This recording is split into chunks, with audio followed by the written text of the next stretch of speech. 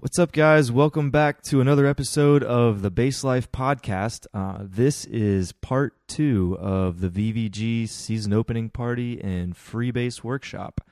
In this episode, we sit down with Jean-Noël Itzstein of Adrenalin Bass and Lisa Hutchins of Valley Bass Gear. All right, well, we hope you enjoy it. 3, 2, 1, see ya. You're listening to the Bass Life podcast with your hosts, Randy and Brian.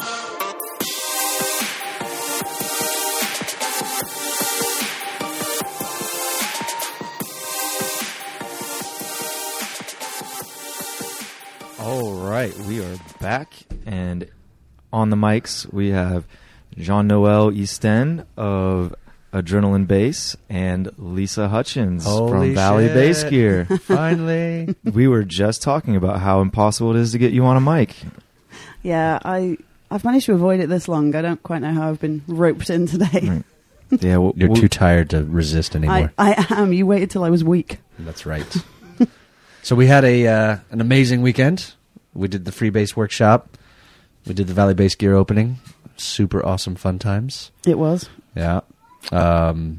We were actually just chatting with Robin and Sam about how much fun we had. How much fun did you have?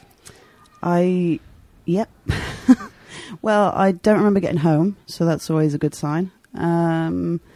And I didn't fall asleep on the Horner Bar upstairs this year. So everybody's progressing. 7th Valley Bass Gear opening party, and the first one that I haven't fallen asleep in the pub for. So progress, I think. Progress and maturity. I didn't see any pukers either.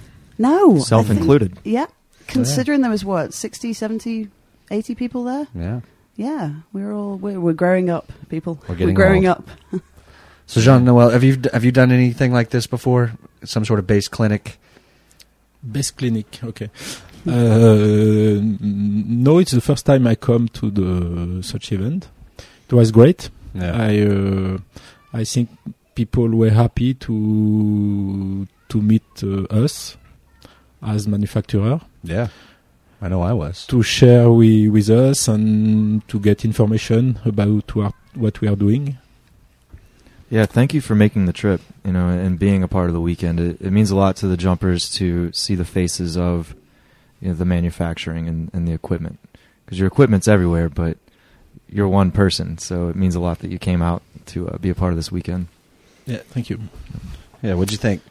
Did you enjoy yourself? Yes, I enjoy jumping with people and give information as much as I can. It's always interesting to see how you can help them, not only in the equipment, but about the knowledge I got during all that time. Yeah, for sure. That was really incredible, actually. It was, I think sometimes it's, like you say, the gear's everywhere, but sometimes I think you have to make the effort to point things out. And yeah, having literally 120 years of bass jumping experience in our backyard here in the valley, like it was incredible. So I mean, the gear's great, the quality's great, it's awesome gear, but the experience that goes into it, like the development, you go to the Adrenalin Bass factory, and just John knows ideas. He's just like a mad professor there, sitting in Chamonix, just creating awesome stuff. But obviously doesn't shout about it. So I am. Yeah. But yeah, I think it's important to remember it's not just a rig. It's just you make a rig, here you go, it looks pretty. This is years of experience and hours of work and testing, and there's a lot that goes in. And a lot's changed in the last. I mean, we were talking about this earlier, like the idea that the number of changes and things that have progressed just in the last, let's say, 6-7 years. Like, it's hard to think about, like, where is this going? Like, I don't know where the sport's going to be 10 years from now, but it's continually getting better. Yeah. Well, that's it. Valley Bass Gear opened in 2012, so we just had the 7th opening party, and it's not that long ago. 6 years ago, I was turning up to the Adrenalin Bass factory going, "Hey, you don't know me. You don't know me at all. Can I buy some of your stuff and sell it in Lauterbrunnen?" And, you feel ridiculous. You're like going to see this kind of, God who knows stuff. and sort of sheepishly going, "Can I work with you, please?" And he did, and we've had Adrenalin Base supporting the shop ever since, which is awesome. But yeah, in those 6 years, yeah, Lauterbrunnen has changed, the gear's changing, jumpers are changing. It's fast moving for sure. Yeah. It's progress. I mean, I feel like it's going in a good direction. You know, it's safer. Yeah. Yeah, For, I mean, like, for what we're doing at the end of the day, you know, I feel like it's moving in a good direction. just the sheer fact that we had 50-odd jumpers on an exit point and 0 real issues. I mean, we were able... This whole weekend was great. No injuries, no crazy close calls. Yeah. Like, the skill level, I feel like, has gone up. Yeah, and the attitude. Yeah. I think the attitude is... Excuse me. Yeah, I think the attitude is good at the moment. Everybody wants to be safer, wants to be better, you know, do stupid stuff safely.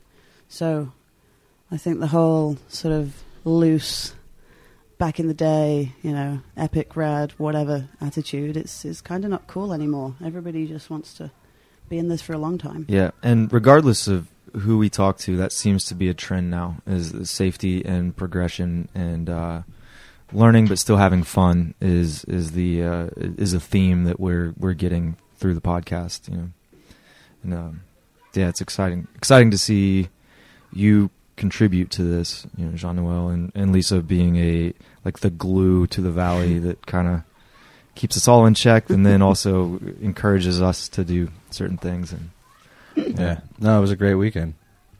I mean, I was going to, you know, everybody has their own, you know, favorites. Like, I enjoyed the Carnage stuff, but from your perspective, you know, what did you get the most out of this weekend?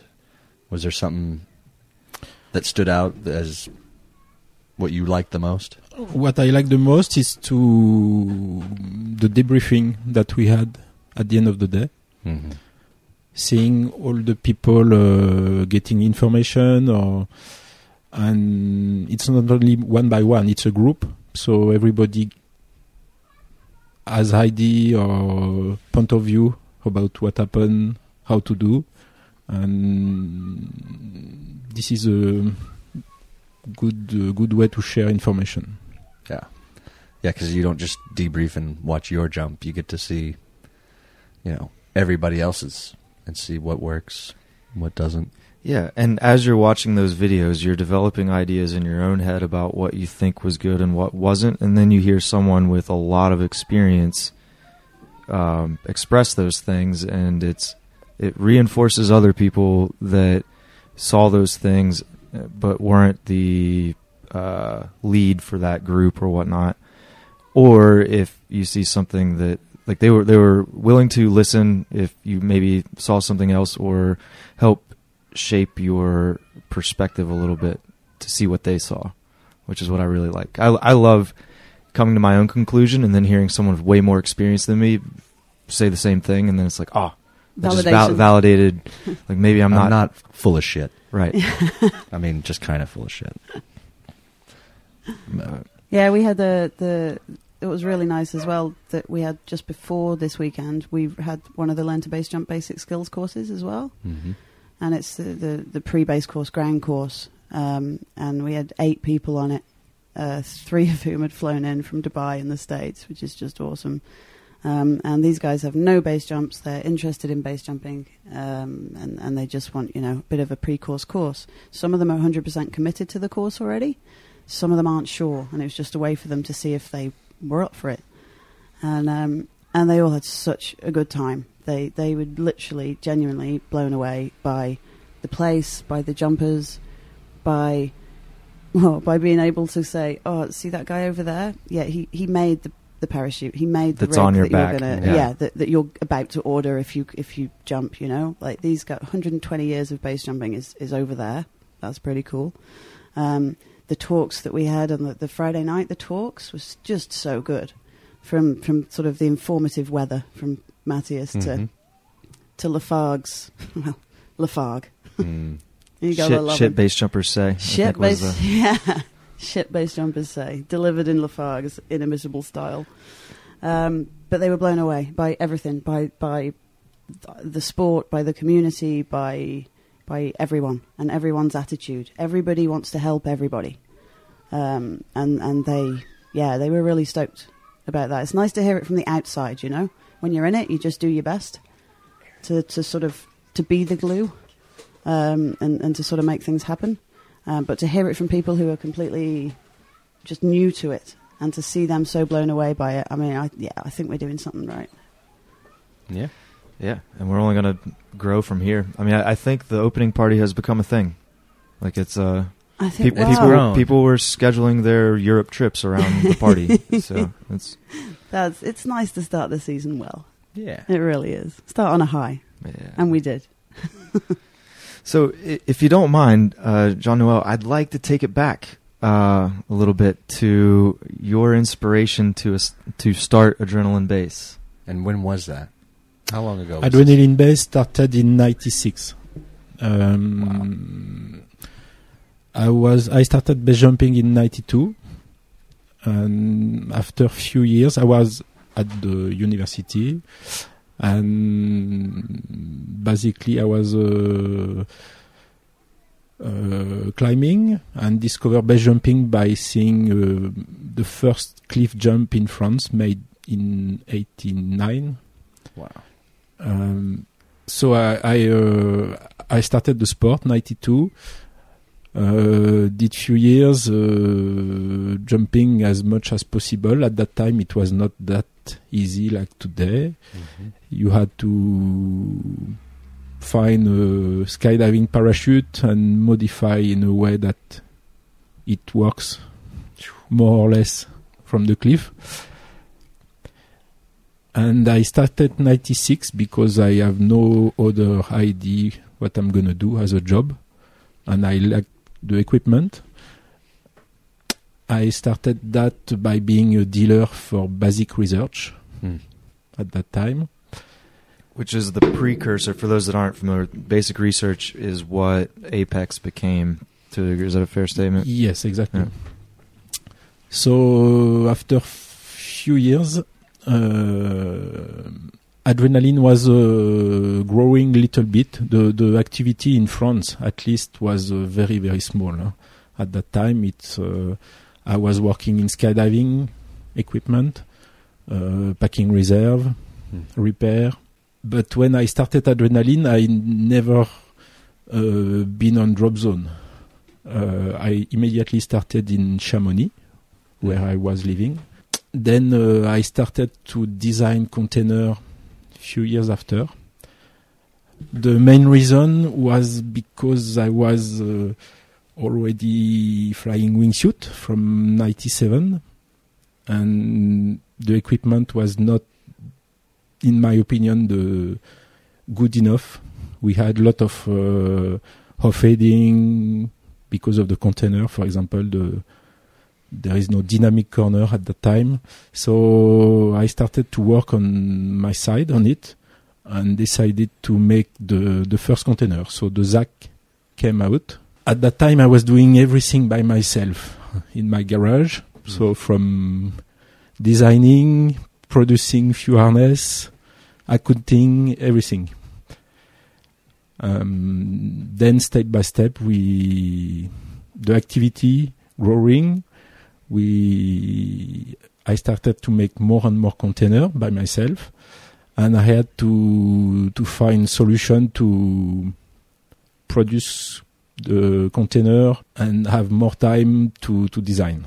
I was jumping the wingsuit so very early because I knew Patrick de Gaillardon, who was the first who managed to make this dream happen. And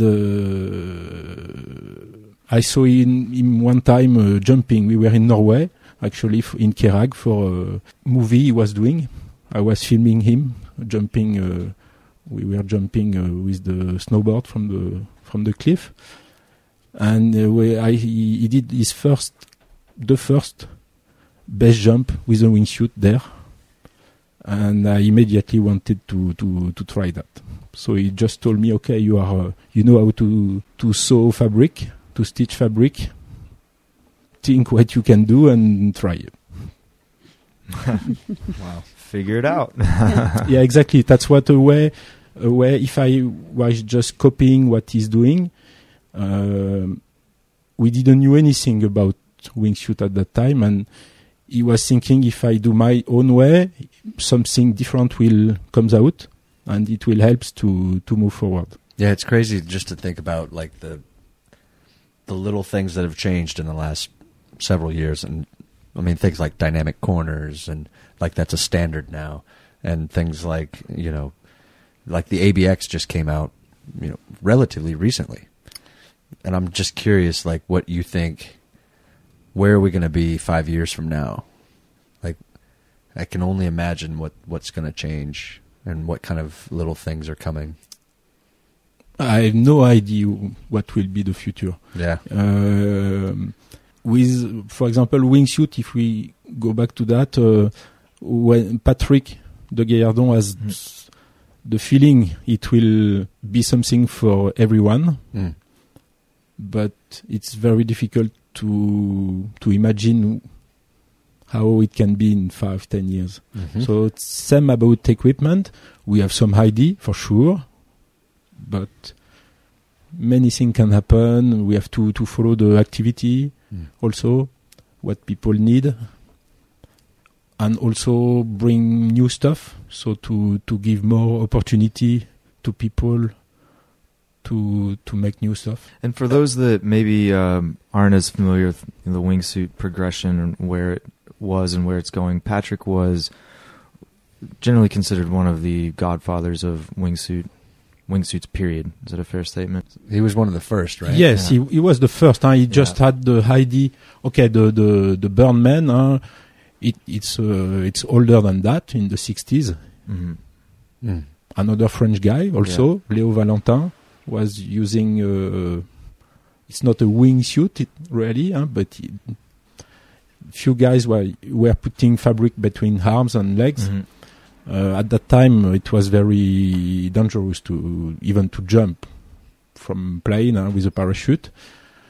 So I think most of them, if not all of them, die from jumping. And he had this idea in 93, 94 to make the same, but with the Ramer technology. So that we have now on the plane, on the paraglider, on the parachute. And then he was the first to use that. It was very, very small wings he had. But he did. It was not really testing like we do now with some knowledge. It was just feeling that you can do something and you jump, you try by yourself. Right, and when you guys that was the foundation. That was the beginning, and everything has been, trial and error and learning from that, and continuing to grow. And so that, you were there from the beginning. Yes, I saw the wingsuit from the very beginning, as I was jumping in 97, so my own wingsuit. I did, like Patrick, I did 1 or 2 wingsuit for myself, and did some jump from the plane, then from the cliff. And step by step, you improve or not. It was not so easy. We had, like I said, no knowledge about flying, and the results were not very good sometimes. It was it could be scary, actually. Yeah, for sure. It's still scary. Who are we kidding? But at the same time, the knowledge that we have now relative to what you had to work with then is completely different. It's like there's so much more information available, and the path to progression in many regards has been paved with fatalities and with, well, that didn't work, let's not do that anymore, and then let's continue to, but we're still progressing, we're still going forward. Yes, the equipment is still progressing.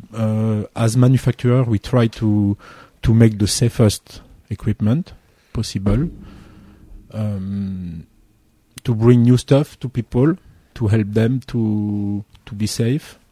That's what we did that was the goal on the ABX harness, to make first a safer harness to use in general in base jumping, lighter harness, and bring some new technology that exists in other sport like climbing and paragliding, and to mix them to have something new for base jumping.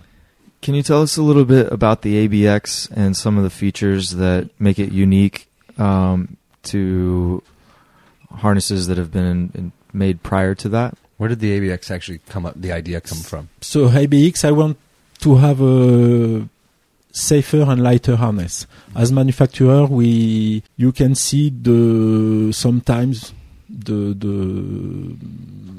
some problem you can have on harness. People go in extreme case, like very heavy people going head low, very fast, and have a very, very hard opening. Mm-hmm. It happened in skydiving too, so you start to not completely break, but the equipment you get close to the limits. Mm-hmm.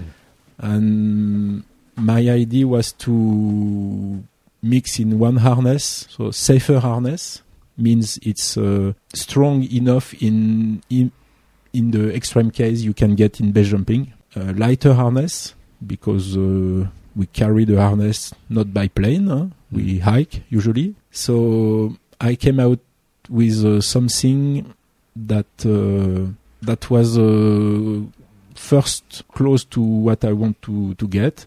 Then I found out what we use in paragliding from long time on the harnesses, this cross system, who help to transfer the load on one side of the harness when you go on the other side. So in general to help people to get a better opening. It took me 1 year when I started the project to jump the first prototype. And then again almost 1 year to put it into production. So it's a lot of time, lot of testing. For this harness, I didn't want to use material that already existed to really meet what I wanted to have on the harness. So we designed a webbing, the aluminum buckle, and all was tested piece by piece. All the stitching also is very different. The round stitching you can find on the harness is not something to make it nice or fashion. It's real effective to keep integrity stitching, even if the harness has asymmetrical loading at very high point. Yeah. And it works good. During the test of the ABX, we compared to a TSO harness from skydiving. And on asymmetrical test, for example, the skydiving harness, you start to break after one drop. You break, for example, the chest strap. After second drop, you start to break the hip junction. On the ABX, we didn't break anything. And the load you can put on this harness is way more than you need, of course. But as base jumping, we use the harness in mountain usually, and I wanted to have something that keeps strength all the time during the life.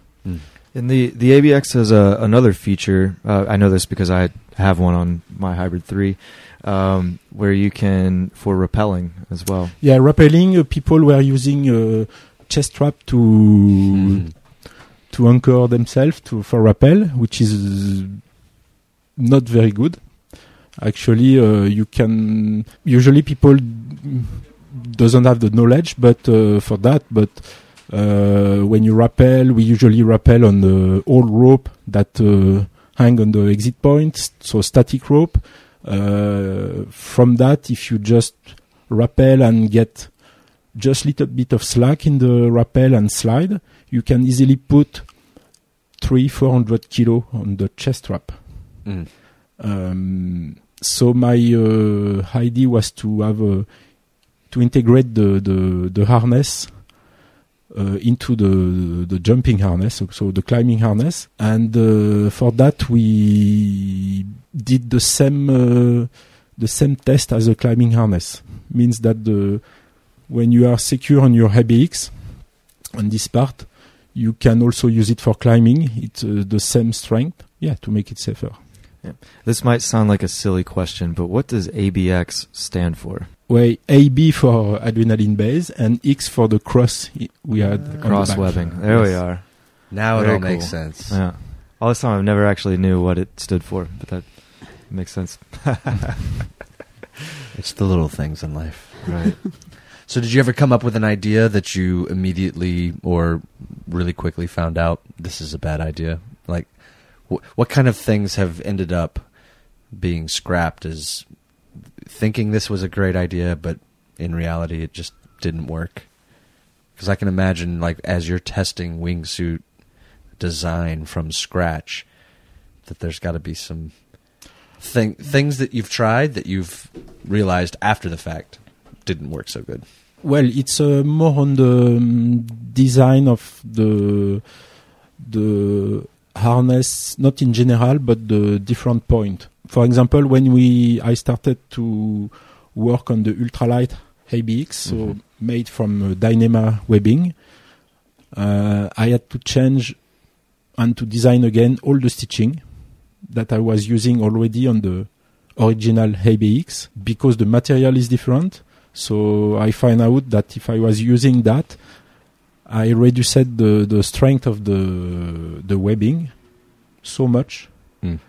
Okay, it was still okay to jump it, but it didn't match the what I want to get. Right. When I designed the harness, I did put it some number on the table, and I say, okay, I want to reach that.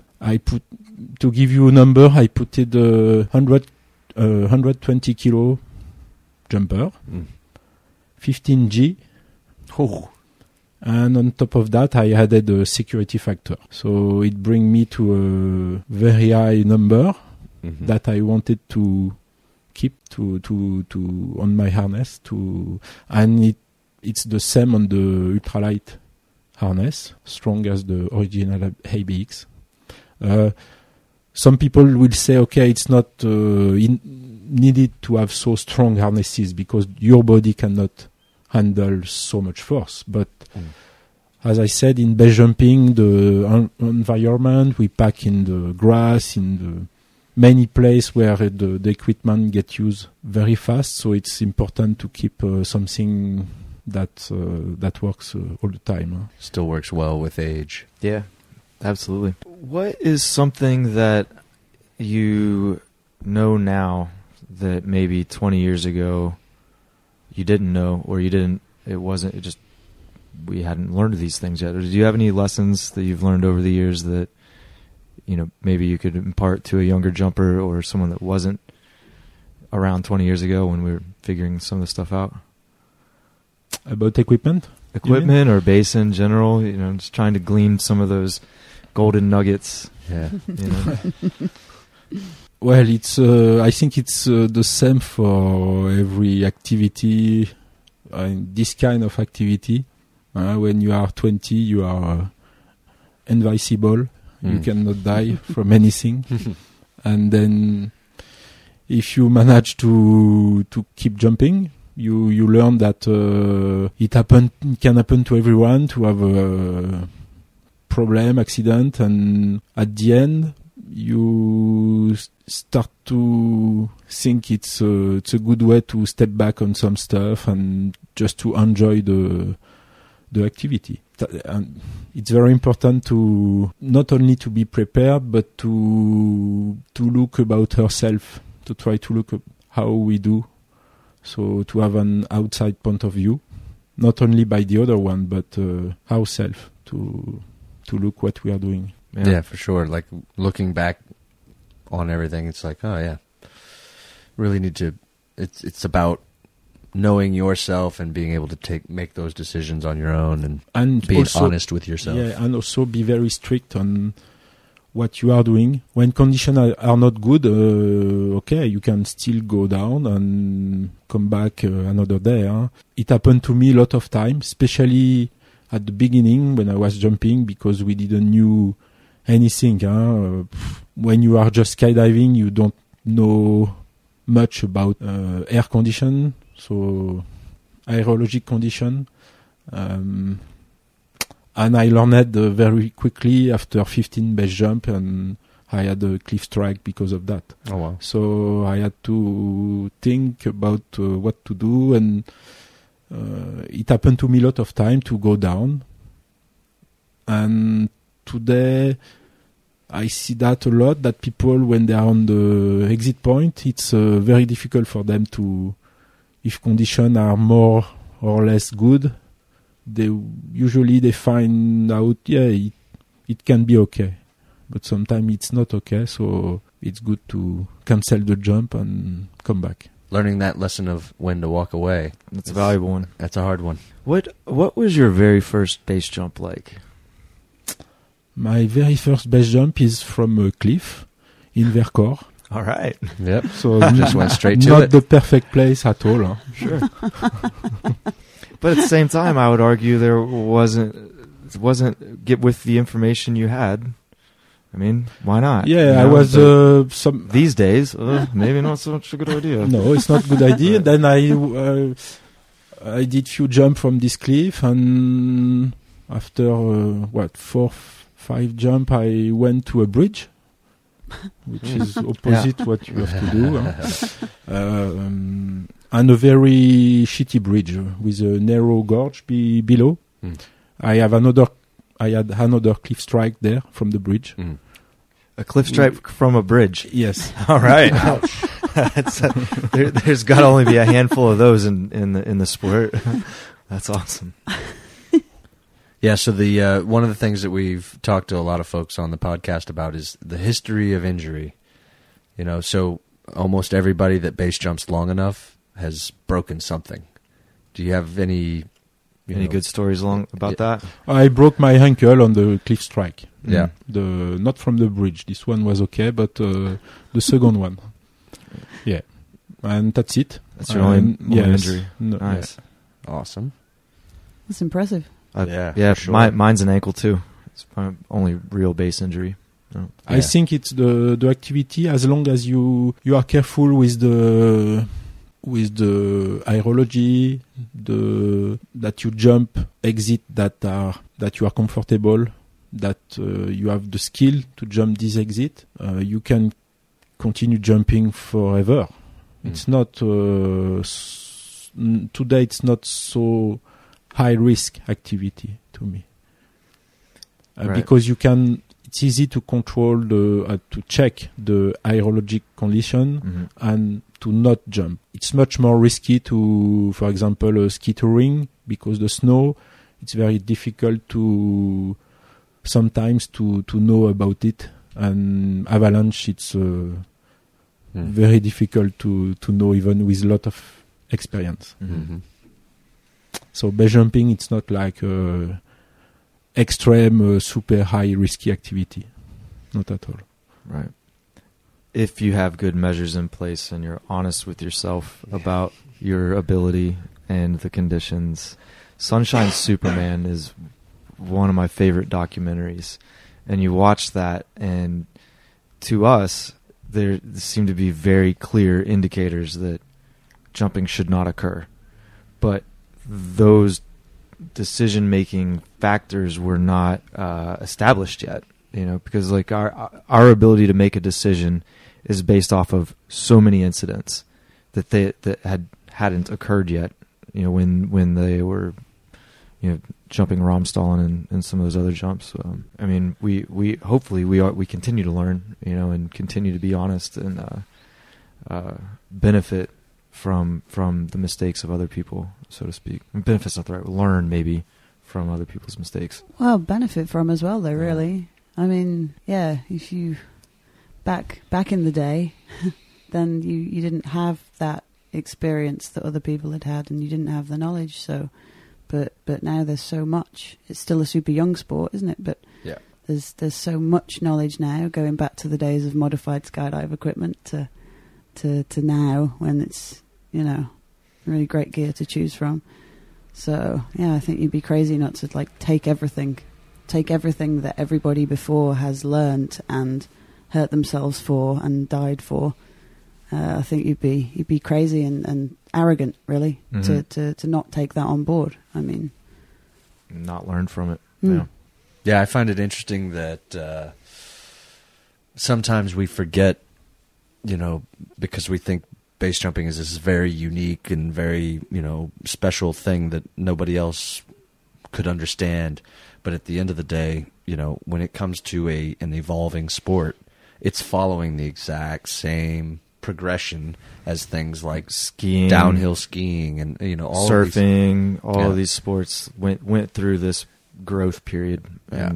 But it seems like thanks to technology and thanks to the ability to share information, I'm hoping our growing period, that learning curve is shorter than some of these other sports, where we make the mistakes, we figure some stuff out, and then we continue on to at a point where base jumping becomes a respected, you know, people go out skiing. I love it every winter. I always see the people on the crutches, you know, like after the All first winter snow, long. and you're like, yep, that's a ski injury.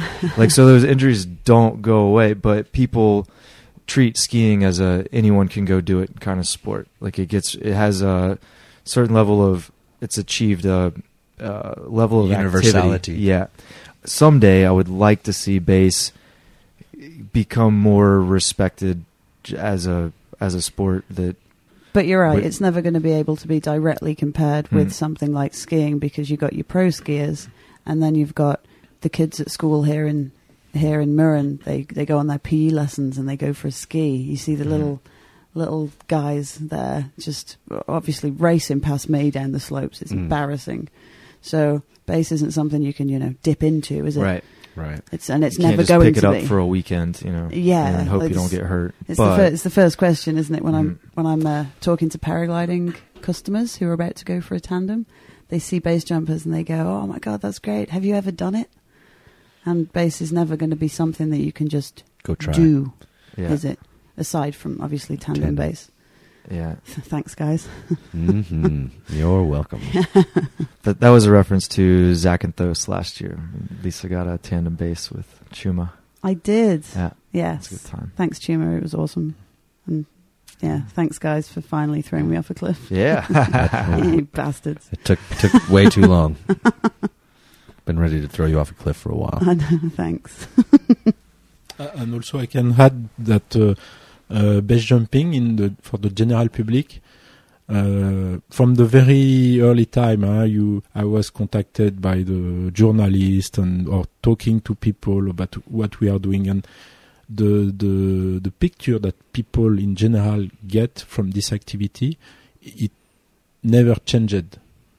From the very beginning, it's for public, it's like it looks like a suicide, actually, when you jump from something in the air. So that's why they are afraid from that. I think it's a very weird thing for them, and I don't think it will change. Of course, we can show that we have skill, knowledge, we take care and everything, and they can get some respect, but it's still very difficult to show, and it takes lot of time to explain to people. Conceptually, it's hard for people to grasp jumping off a cliff. Like, there's a certain level of, you have to take the logic button in your brain and just turn it off to accept what's going on there, because it goes against everything that a normal human brain would accept as acceptable. Okay. Yeah. Well, I mean, another- it's one of those things where, like, skydiving is considered just mind-blowing to the general public. So now make it a little more complicated and make the ground a whole lot closer, and introduce one of those bat suits. And, Yeah. those flying squirrel suits. Yeah, but a lot of people, a common misconception, I think, though, is that people tend to think it's all about the adrenaline rush. Yeah. And it's not like, the general public, as you're saying, the view of it, of general normal people, it's that, like, all base jumpers are crazy, and it's about the adrenaline. It's like, why? You're an why do they adrenaline do that? junkie. Oh my God, you're an adrenaline. It's the adrenaline, isn't it? It's you're an adrenaline junkie. And I do point out to people that in actual fact, you hang out with a group of base jumpers, and more often than not, they're the most boring, a bunch of nerds, geeky, right? Yeah. Checking the weather. It's all about the science. It's, the glide ratio and like tweaking little things. It's not about, let's just jump off this cliff, hope for the best. Mountain Dew, Red Bull, Woo. send it. It's not that nuts. Yeah. It's the opposite. I'd be willing to bet you more than anybody deal with that through interacting through the paragliding with airtime and meeting people in the valley. I'd be willing to bet you it's like deal with that way more than most of us. Yeah, it's like with here in the valley, in our little microclimate of air sports, it's I deal directly with both, like all the time with the airtime paragliding guests, and then obviously with valley base gear and learn to base jump with the base jumpers. And it's quite funny trying to educate people, it's the adrenaline, isn't it? No, actually, you want to try hanging out with some base jumpers. Mm-hmm. That can actually be harder, hanging out with us sometimes, depending on if it's party mode or keeping up. Well, with us. yeah, or we're super boring because we're like completely immersed in like packing and reviewing footage and doing those things, and it's like there's nothing here for this. This is why I still have my blanket ban in my house on free fall noise. You can watch your footage, you can assess it, that's fine, but mute it. You better mute that. You don't want to hear shh. Weirdly, no. Funny. Shocker. Jean-Noël, do you have a favorite jump? Not in particular. It's there is so many jump all around the world, and very different from. You can jump in the tropics, you can jump in the Arctics, in Antarctica. Everything is different. And it also depends not only of the jump and to me, but the approach you can have to make this jump with the people you are with or not. It goes all together. So where I was kind of going with that, and I didn't expect this to be your favorite, but at the same time, we have two Baffin alumni here, you and Brian, but I feel like your experiences were wildly different. Oh, yeah. So could you tell us a little bit about your 30-day solo trip to Baffin Island? I was in Baffin Island 10 years ago with a group of friends, and we did few jump there, and it's a fantastic place. I always wanted to go back there. I decided to go solo there for many reasons, but not because I cannot find a partner. It was to experience something new. So again, it's not about how many jump you will make there and this and that. It's the complete experience you can get from that. I was afraid to go solo there. Yeah, for sure. Mad respect. And my main concern was I had a lot of questions about how I will come back. Maybe completely crazy, or I don't know. And I found out that for me it was very nice. I like it very much. The main thing is the emotion you can get from that. You are alone during long time, 1 month, and far away from the life. It's not only you don't speak to anyone. It's you are far away from everybody. All the emotion you get when you are happy or hungry, it's there is no people to moderate. There is no filter, and it's a very strong emotion you can get. Very special. Did you learn anything from like the isolation? Like, did you learn anything about yourself? I guess when it's just you. Yeah, for sure. It's you discover yourself. Huh? It's even if I like to be in mountain alone a lot. I'm going jumping also alone. But it's in such environment. It's a special thing because you have to deal with element. Extreme elements. Very often, people they told me, it's cold, it's far away, you are on the ice, on the snow, everything. But this is very easy to deal. You can, to me, I find very easy to, in a way, to deal with element. You can learn and check and decide what to do. You make it sound so easy. Mm-hmm. Right. Yeah, meanwhile, I'm over here like, holy shit. Yeah, Brian had like helicopters and like people to set up the tents, and I was glamping. I was in glamour camping. Right. I was intimidated by his experience. Now I just can't imagine doing it by myself. I can't imagine doing it by myself. I walked around looking around going, I can't believe somebody would do this by themselves. So the what I think is difficult for people is not to deal with the trip alone. Okay, it's physically and it's something you have to be prepared, but it's more the mental trip. It's to be alone. You start to think a lot also, and I think many people they are afraid to what they're gonna think about or find about themselves.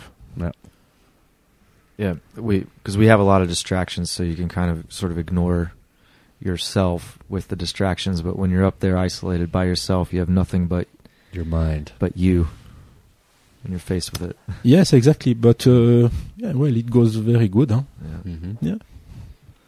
Yeah, that's really exciting. That's yeah. I'm ready to go again, actually. Yeah? Yeah. Nice. I want to go again on a longer trip because I found out 1 month was very short. Wow. I'm willing to raise my hand and say I'll go, but if we can have a helicopter, maybe. Yeah. You're such a diva. Yeah. People hand me helicopters all the time. It's like I have to say no because it gets expensive. So did you go through so I went through this on the way out. Like by the end of the trip, I was ready to leave, but it took less than 2 weeks. As we were leaving, I was like, yeah, once in a lifetime opportunity, and it's going to probably stay that way once in a lifetime. And 2 weeks later, it switched where I was like, oh yeah, that was an amazing experience. If I had the right people and the right time frame and the conditions were, all aligned, yeah, I could go back. Really? But it took almost 2 weeks to think that. Like by the end of the month, were you like ready to go, or were you more kind of like, I wish I would have stayed longer? Did Baffin beat you down as bad as it beat me down? And I only was there for 2 weeks. Well, I was ready to go back home. Right. It's I came to the end of my trip. At some point, it's not a comfortable place to stay. Huh? That's right. Yeah, like it's a different kind of fun. I don't like to be cold. Huh? Mm-hmm. Yeah. Yeah. I don't see. I don't anyone like. I spent most of my 20s living in Hawaii. I don't know like what like extreme cold is.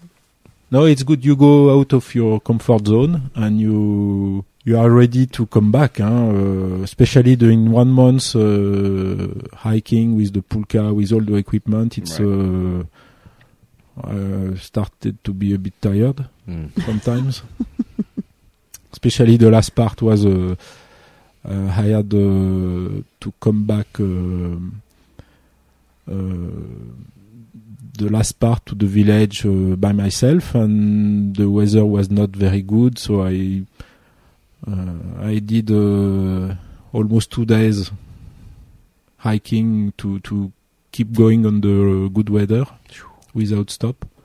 Whoa. Yeah, it's part of the trip. You have to adapt yourself all the time and deal every problem, everything step by step, one after the other. Then you start to continue moving forward. Yep.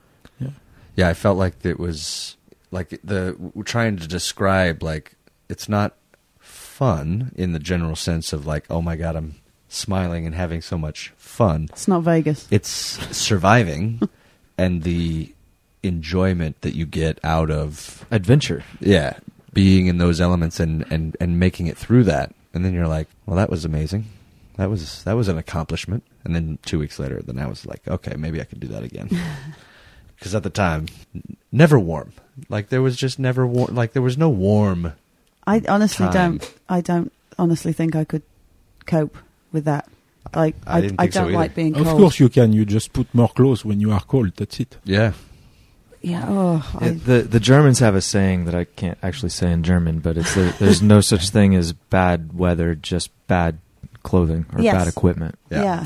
So, Can I ask you something? Yeah. Did you had some fear about the beers, polar beer? Yeah, absolutely. I Yeah. was, so it was really funny because we had 2 Inuits that were there with us, and they had the gun. We had a pretty big camp with 20-something people. So we were putting out lots of smells.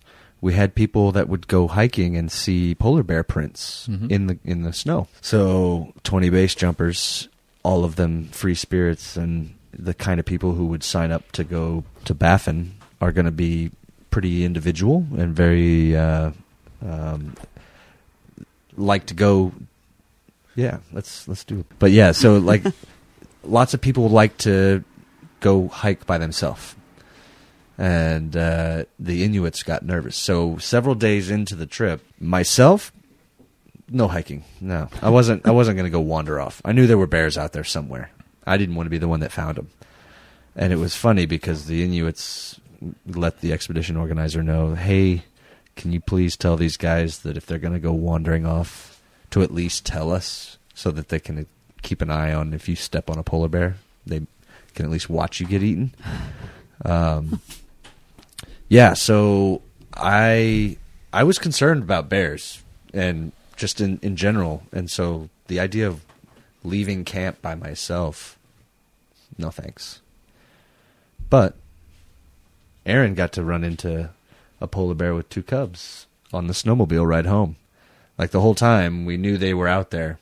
Even the Inuits were nervous because they had prepared dinner for us one night where they had some Arctic char. So they were cutting up fish right there behind their tent. And so there were fish guts and everything like that laying out. And it's just like, it's like chum in the water. Yeah, basically. you're just making a polar bear go, oh, that's... Snack time. Yeah, let's go find out what's over there. So, yeah, it was interesting. But, I don't know, did you run into any wildlife? Because that was the other thing. What was your plan for polar bears out there by yourself? My plan, well, I knew that something can bad happen to me because of that. I was first very afraid to go because of polar bear. But if you think about it, maybe you have a very bad luck. You find a polar bear with, a mother with, and then you can get trouble. But I tell myself there is a very few chance something happen like that. Right. So I went quite okay with that. I was not too much scared. Only because to go in the fjord, the Inuit dropped me there, and it was very foggy day. You couldn't see very far, and we dropped my stuff, and he was just looking around, and He asked me if I will keep my rifle I had with me all the time. I say yes, of course. In my tent, of course. Mm-hmm. I asked him why, but he said, well, you are alone, be careful. And he didn't say goodbye. He stepped on the skidoo and ran away from me. Mm. So, So you did have a rifle, though, for protection. So I was at that time. I had some concern about I was almost okay, and he put a lot of pressure on me. Yeah. Telling me that now. Is that like the last thing he said to you before he drove off? Like, all right, good luck. Good luck. Bye then. Plant that seed and then just But ski-mobile off. you get. Well, I find a way to be comfortable by myself. Actually, I was in the tent. I took my rifle, went out. I shoot on one rock, and it was the first time I used a rifle. Oh no! And I felt, oh shit, it's so much noise and power you have in your hand that I feel totally okay after. Right. Yeah. And If anything, you might not hit him, but you'll scare the shit out of both of you.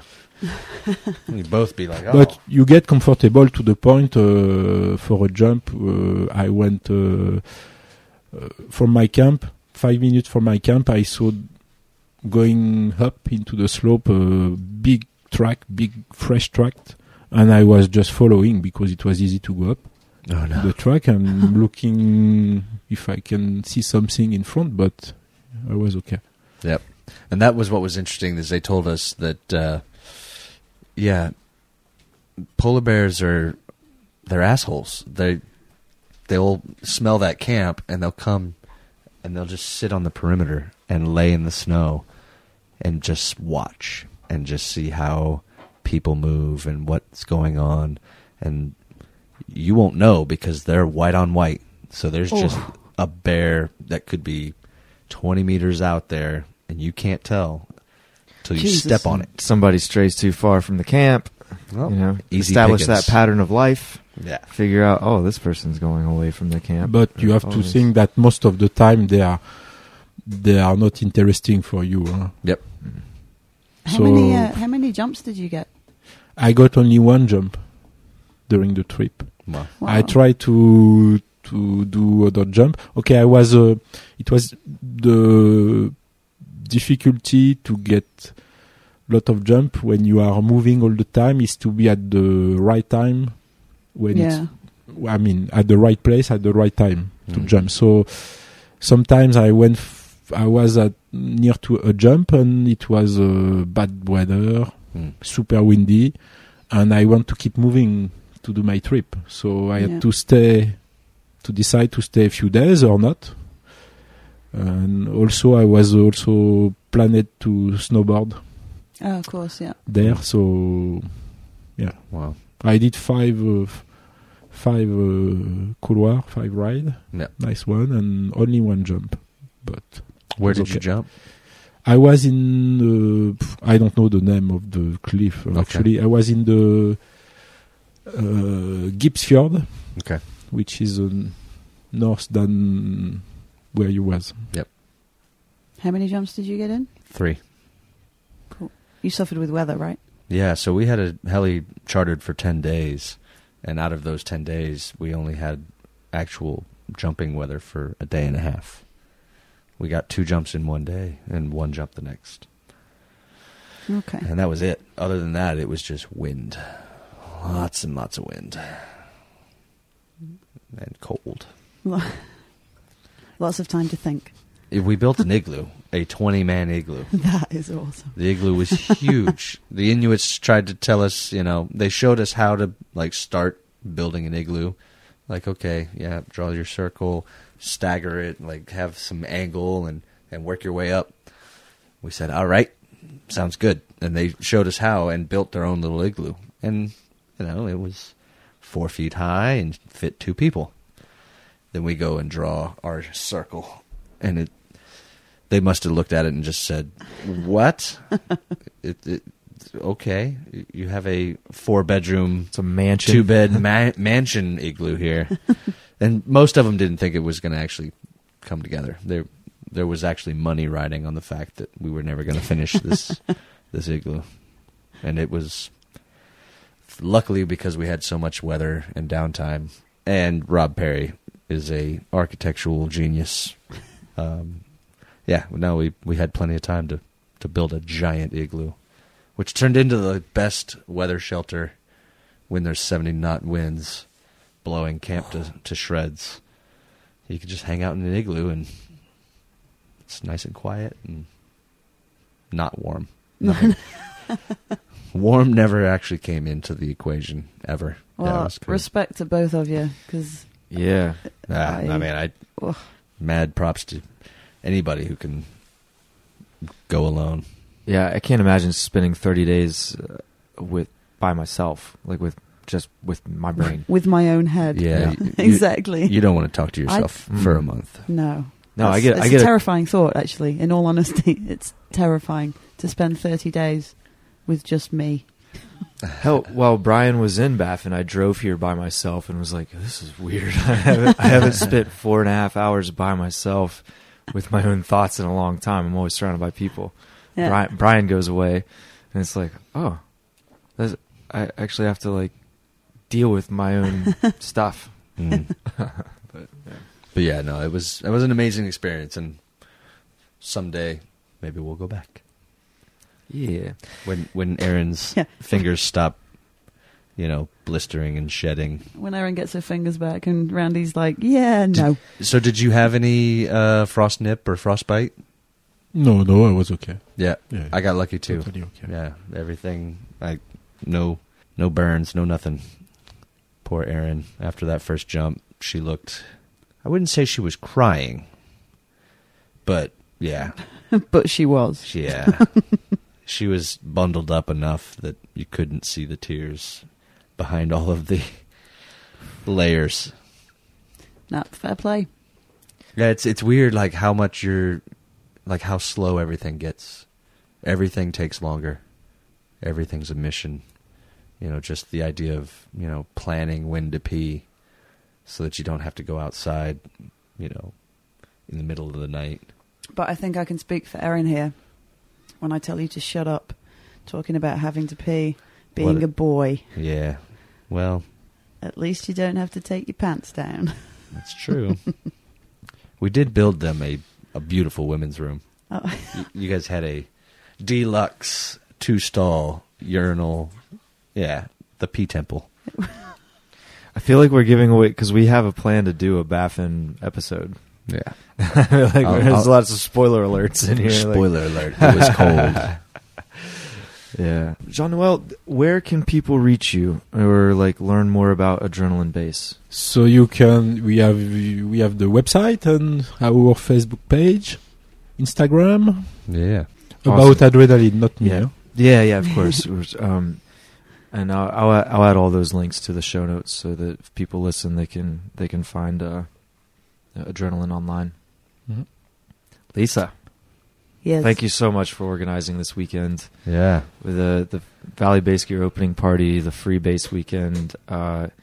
You truly are the glue to what's happening here in the Valley.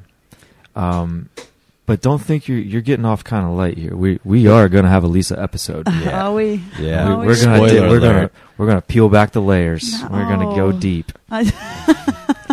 Thanks, Randy. That So was this is vaguely a warm up. creepy. Right? It's just a warm up. Vaguely creepy. But No, I thought I was just I'm like Jean-Noel's groupie. So Yeah. No, it's been awesome. There's something to just awesome to meet the people who create the things that you then rely on for true pioneers. yeah, yeah, and I think it's lost a little bit. Social media, all the Facebook and Insta and stuff, it's brilliant. It's great for getting stuff out there and keeping in touch with people. But I think sometimes things are lost. If you don't shout very loud, then you're not heard. And you shout loud and you are heard, and it kind of sometimes doesn't even matter if it's correct, right, true. So, yeah, and when obviously Jean-Noel would rather be on his own for 30 days in Baffin, so he's not a fan of the social media as much as some, perhaps. That's Why you said that? it's a running joke. Yeah.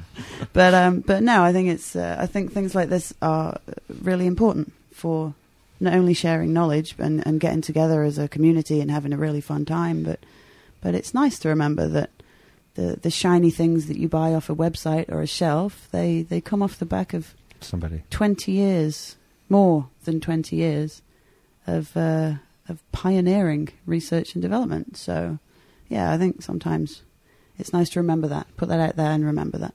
Yeah, and thank you both for taking the minute to sit down with us. And It's been a busy weekend. Yeah, huge weekend, and to step aside for a minute and chat with us, and it means a lot. And there are people that are going to listen to this, and they're going to learn some stuff and have a better idea of where this stuff's coming from, and we really appreciate it. You're welcome, of course. And our final plug, now we can finally talk about it. I almost busted it a couple of times on accident, but the Valley Base Beer. This has been the world's worst kept secret for the last 6 months. So, yeah, for those who weren't there last night, we have our own craft beer. We have a summer pale ale that the awesome guys at the Hairy Cow Brewery in Interlaken have brewed for us. They're amazing. They make some good stuff. Well done, Hairy Cow. They do. Thank you, Hairy Cow. And we have a lot of bottles, a lot of bottles of Valley Base beer, VBB. So you're going to see it in Airtime, and you're going to see it in the Horner Pub. Craft beer, summer pale ale. It's awesome. It tastes good, but the kicker is we wanted to do something good, like we do for the Valley, to try and keep this going, because it is a delicate balance here. It's a bit of an ecosystem that with locals and tourists, and it's as it only gets bigger. I think we need to work even harder to keep things going and to keep relations good. So a proportion of every bottle, when you're drinking your beer, you're doing something good. You're also buying a beer for the rescue crews. So a proportion of every bottle at the end of the season, we're going to do a little something nice from the base jumpers, from the base community to the rescue crews that help enable us to keep doing the fun stuff. So if people come to the Valley, they can drink beer and give back at the same time. Exactly. It's a double whammy. So if you're not sure if you need one more beer before you go to bed, you do. You probably it's going to a good cause. So why not? It's a good cause. You're doing a good thing. Mm-hmm. Yeah, we dedicated a lot last night. We did a lot of charity work last night, guys. Remember that it is 5.2%. So yeah, it's a nice summer pale ale. It will punch you in the face in the morning if you're not careful. It also will. A little safety there from Brian. Mm-hmm. Just tested that out last night. Well, cool. All right. Well, on that note, thank you guys for everything. And you're welcome. I think this has been a Base Life podcast. Yeehaw. Ciao. Cool. All right. If you want to know more about our guests, just check out the show notes. And if you want to give us some feedback or reach out to us, you can hit us at baselife2014@gmail.com, facebook.com/thebaselife, and on Instagram, we're at base.life. All right. Thanks.